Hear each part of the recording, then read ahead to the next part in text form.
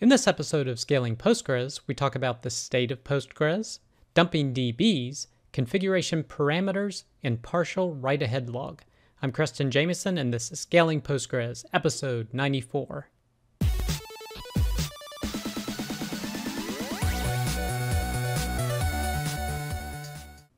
All right, I hope you're having a great week. Our first piece of content is actually called the State of Postgres, and this is at stateofpostgres.com. And this is a survey that they've published along with the results from 500 members of the Postgres community. And this was done by TimescaleDB. And they have a very interactive site that goes over some of the results and some conclusions from that survey. Now, personally, I kind of like, at the top link here, the full results to be able to see where different results came from. And this is from about 500 people, so not a huge number of people using Postgres, but definitely a representative sample. But nevertheless, interesting pieces of information. It's like, for example, it seems like predominantly software developers, engineers responded to it, and the vast majority are using it for work, doing software development. And of course, whole other set of questions that were asked. So if you're interested in this type of content, definitely a link to check out. The second piece of content related to that is 5 quick thoughts on the state of the Postgres survey. And this is from exilla.net at the Zilla blog. And he mentions 5 points from his thoughts. And the first section he mentions here is that 500 people, which is a pretty small subset of everyone in the Postgres community. So that's something to keep in mind.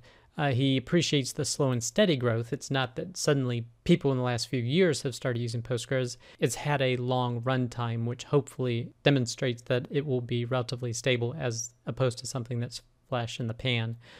Talked about you do what now? And he's basically talking about it's predominantly software developers that were filling out the survey using Postgres, and predominantly with regard to software.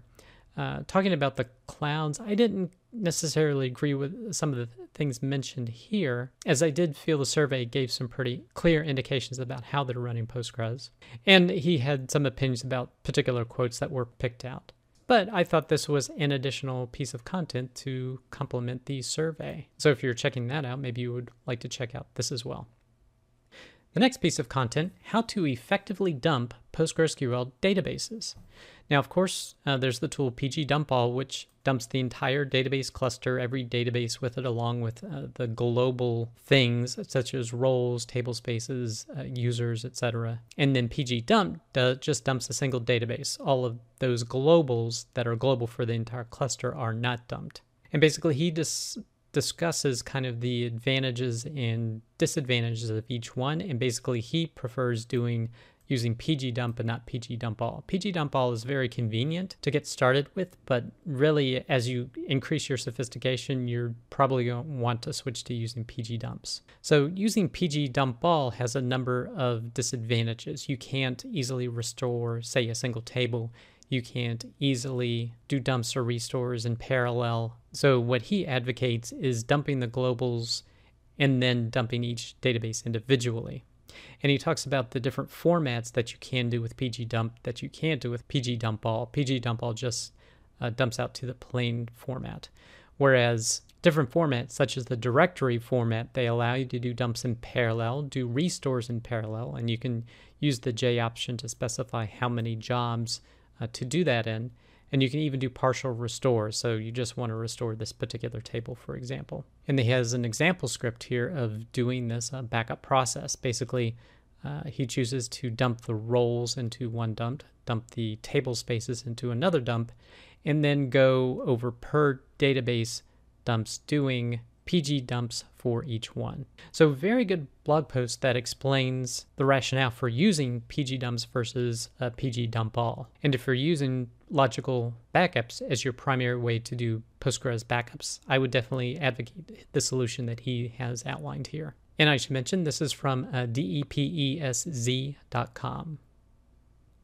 The next post is setting PostgreSQL configuration parameters, and this is from cybertech-postgresql.com. Now, the first way to set the configuration, of course, is the postgresql.conf file. So that has all the different configuration parameters that you can just go in and edit. although it does support having included files. So there's usually a separate directory called conf.d that you can put files into that will be included as part of the postgresql.conf. Now, I tend to use Ansible configuration management to do my PostgreSQL configurations, and you can do a copy of this, but I prefer to use included files. So just say this is the configuration that I'm changing, and basically leave the postgresql.conf file unchanged. Now, a thing to keep in mind is that the last parameter set wins. So if you've defined, say, shared buffers in two different places, once in postgresql.conf and once in an included file, the last one to be read will be set. So generally, the included files will override what's set in the postgresql.conf file. The next area that you can change to get configuration changes is running the alter system command. Now, what the alter system command does is it modifies a postgresql.auto.conf file. So this is a file that specifically says, do not edit this file manually. It will be overwritten by the alter system command. So basically, these changes take precedence over what's set in the postgresql.conf file. So any alter system commands are going to make changes to this file to persist over reboots. And as it said, what I mentioned here, these values will have precedence over the postgresql.conf file. The other thing that they mention is that you can set built-in settings. So for example, when you start Postgres, like for example, using the pgctl command, you can actually pass in parameters at that time that you're starting it up, so that database cluster will have that parameter when you started it. The next area that you can set configuration for is at the database level. So you can do an alter database command to set certain parameters. Not all parameters can be set. There are certain ones that cover the entire cluster that, of course, you cannot set using an alter database statement. But that's another way that you can set certain parameters. You can also alter the user and set parameters that are impacting a single user. You can also alter user in a particular database. So again, more granularity to be able to set it.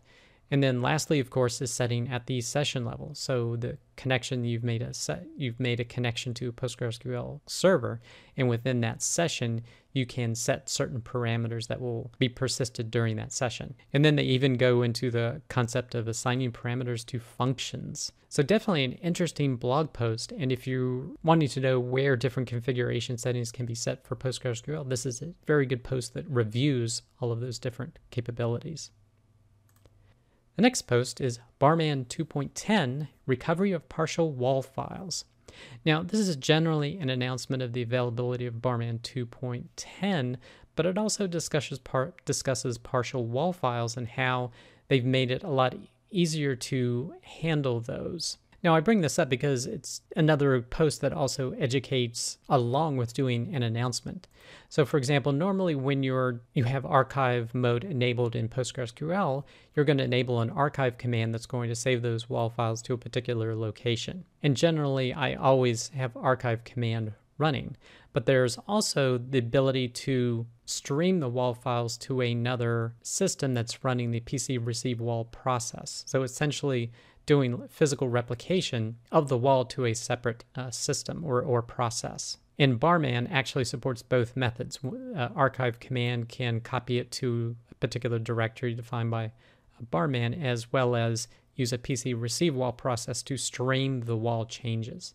Now, the advantage of the PC receive WAL is that with the archive command, it waits for an entire WAL file to be filled up before archiving it. So it must have a full WAL file before the archive command is run. Whereas PC receive WAL constantly streams the changes that have been written to the WAL file. So in that case, when it's not a full file, you're going to get a file with a partial suffix. Now, the advantage of this is there's actually more data that you will have if you're using PG receive WAL versus just relying on the archive command. So potentially you will lose less data. As they're talking about here, your recovery point objective will be much closer to 0.